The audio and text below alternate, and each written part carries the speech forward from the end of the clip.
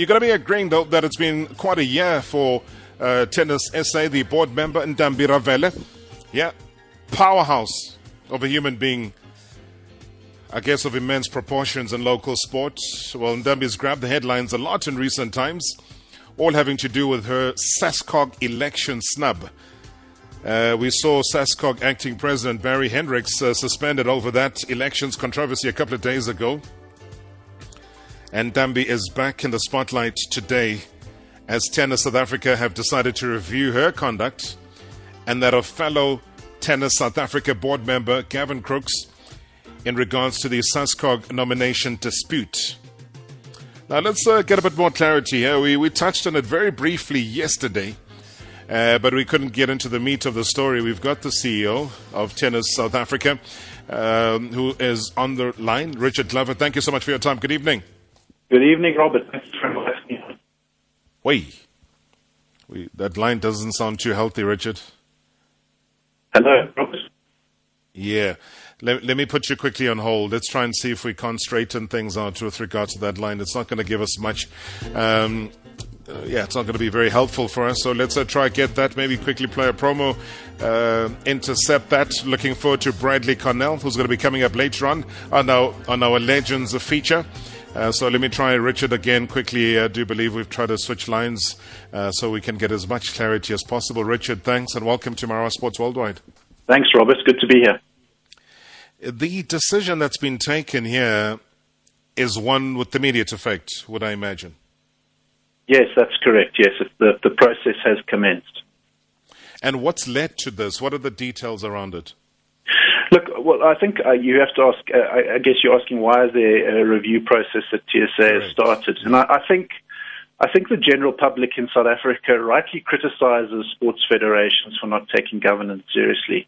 And I think TSA are demonstrating that we are taking governance seriously. And I think if you look at our Memorandum of Incorporation, I think if you look at the Company Laws Act of the Republic of South Africa, if you look at the National Sports and Recreation Act, and amendments there too, TSA is actually duty-bound when these sorts of disputes arise, particularly between board members, to review the matter and follow a process, and that's exactly what we're doing.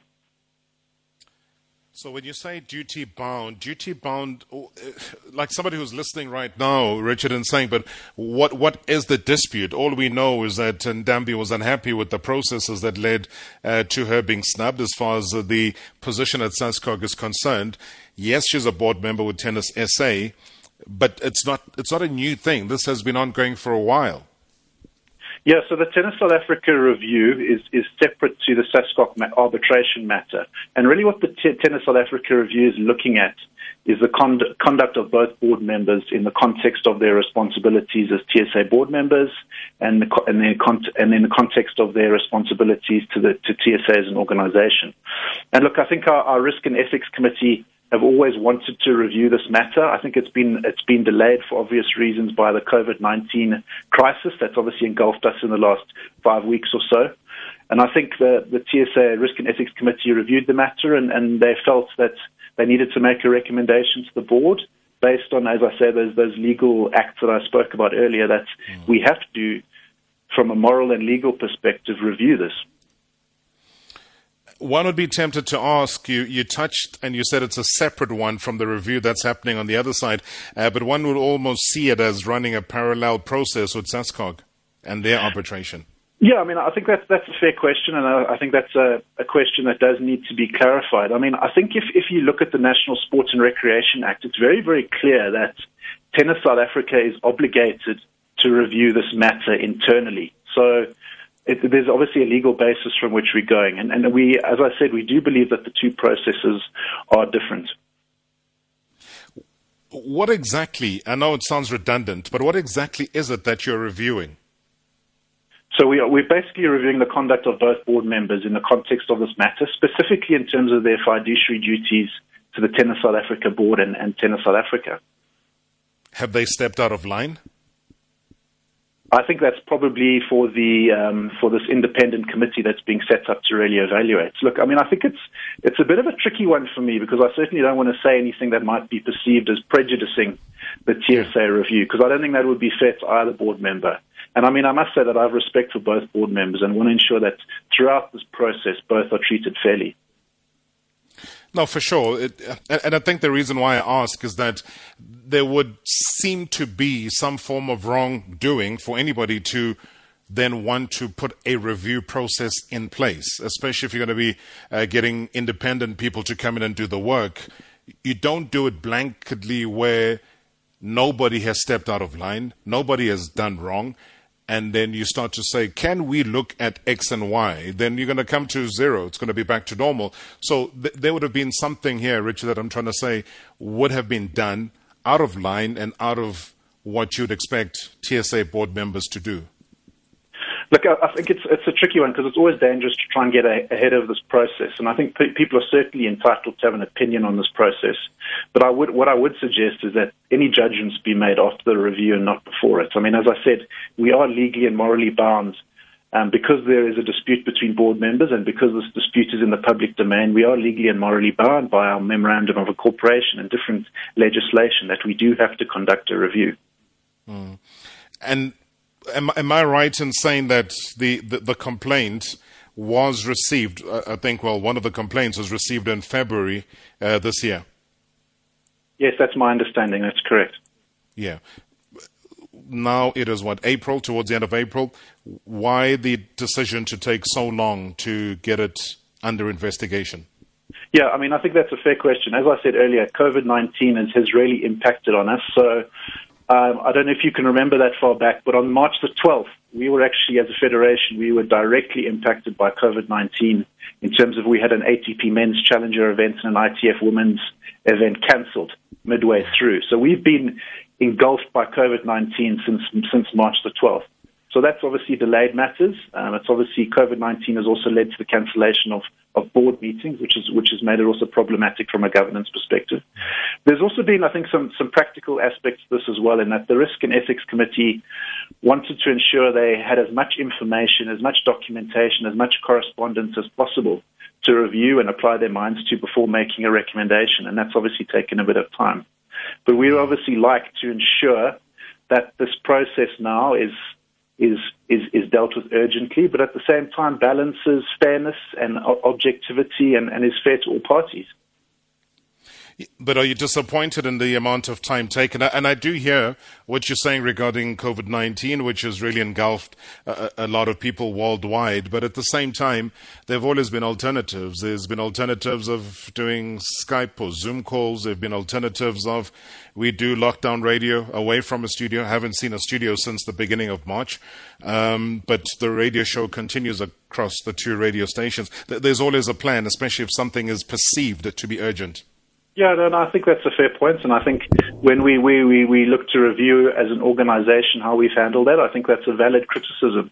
But I would say that COVID-19 has had a massive impact on everyone and every business, and really from our perspective, when it hit, we had to take a step back and look and see how we actually ensure the survival of the federation over a 5, 6, 7 month period, and that's no small task, as you can imagine.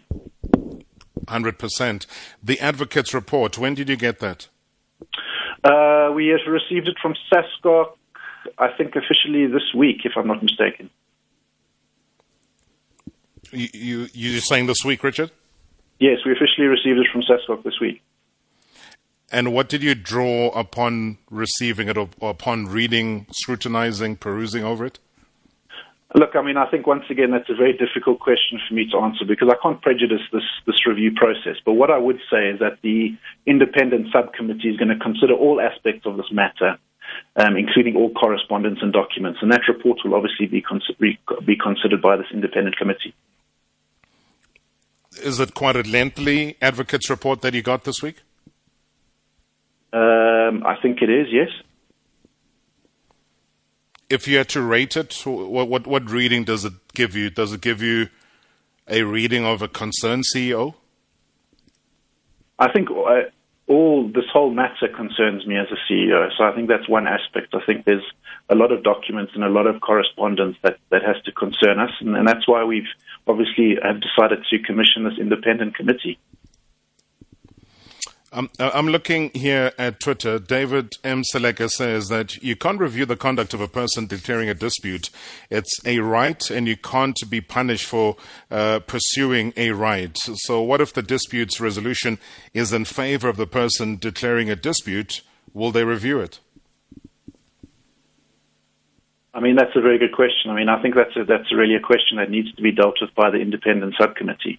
I think the other thing to add, Robert, is that we've obviously been in written communication, both SASCOC and the ministry, and neither has raised any objections to the process we're following. And they've actually been fairly supportive of the process that we are following. Yeah, no, for sure. I think we also know the ministry, they've been in favor of individuals as well that are part and parcel of this. So whether the objectivity is something that we can take seriously is also subject to debate. Yeah, sure. I mean, I think if I was listening to this, I'd be asking myself maybe 4 or 5 questions. Question 1, is this review justified?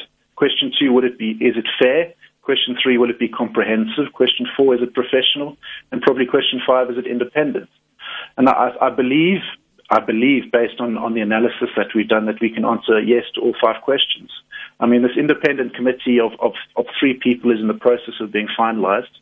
And I believe once it's announced, people will be impressed with the caliber, the strength of character, and the independence of the members. So the 3 independent members have not been finalized yet? They're in the process of being finalized at the moment. So I would hope we would be in a position to make an announcement about who they are next week. So do you have 1, 2, 3, or none of the above? We're in the process of talking to all 3 and engaging with all 3. So as I said, I'm hoping we can make an announcement next week. Which sector of life are they involved in? Are they involved in sport, politics, religion, or a crossbreed of all of those? I think the one criteria in terms of the members is that one member has to have senior legal experience.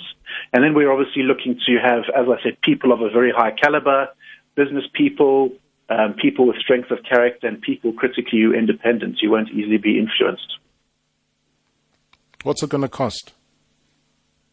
At this stage, we're engaging with people on a pro bono basis. So at this stage, we're not forecasting there to be a massive expense around this matter. And how long do you foresee it taking? Look, I think I'd be adverse to giving a specific date because that puts us into a corner.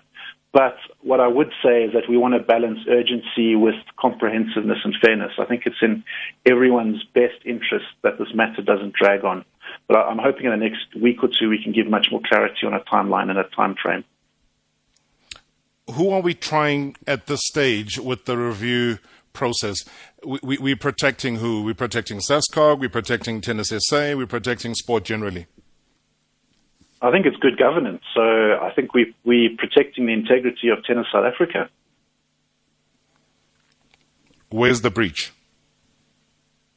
I don't think anyone has passed judgment on anyone at this stage. But as I said, from a legal and moral perspective, we're duty-bound to basically review this matter. And look, I mean, I think there's obviously people in the media who've said this is an investigation, and we're saying this is a review, and maybe it's semantics. But I think words are important because they do signal an intent.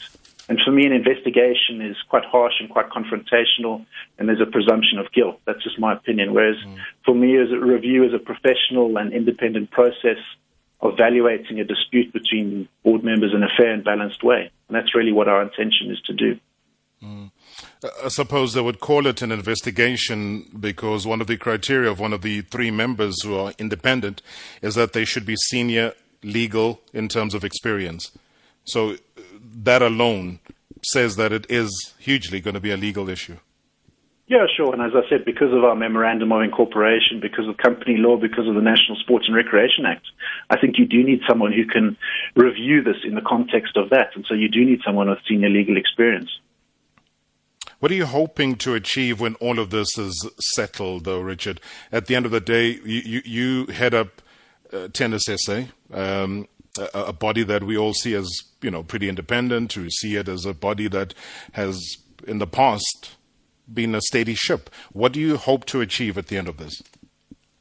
Look, I mean, I think this has been a very difficult thing because I think we're obviously talking about human beings here. We're talking about people with hopes and dreams and fears and worries, and I don't think that should be forgotten through this process. And as I said, both board members, I have huge respect for both board members. But I think from our perspective, from a Tennis South Africa perspective, we do believe we have good governance structures in place, and we believe we are demonstrating that through this process. And as I said, we're not looking to pass judgments on anyone at this stage, but we think it is good governance to conduct this review. I know that, I don't know if it's both, but I know that Ndambi Ravela has been reportedly stepped aside to allow this arbitration process to happen as far as the investigation is concerned.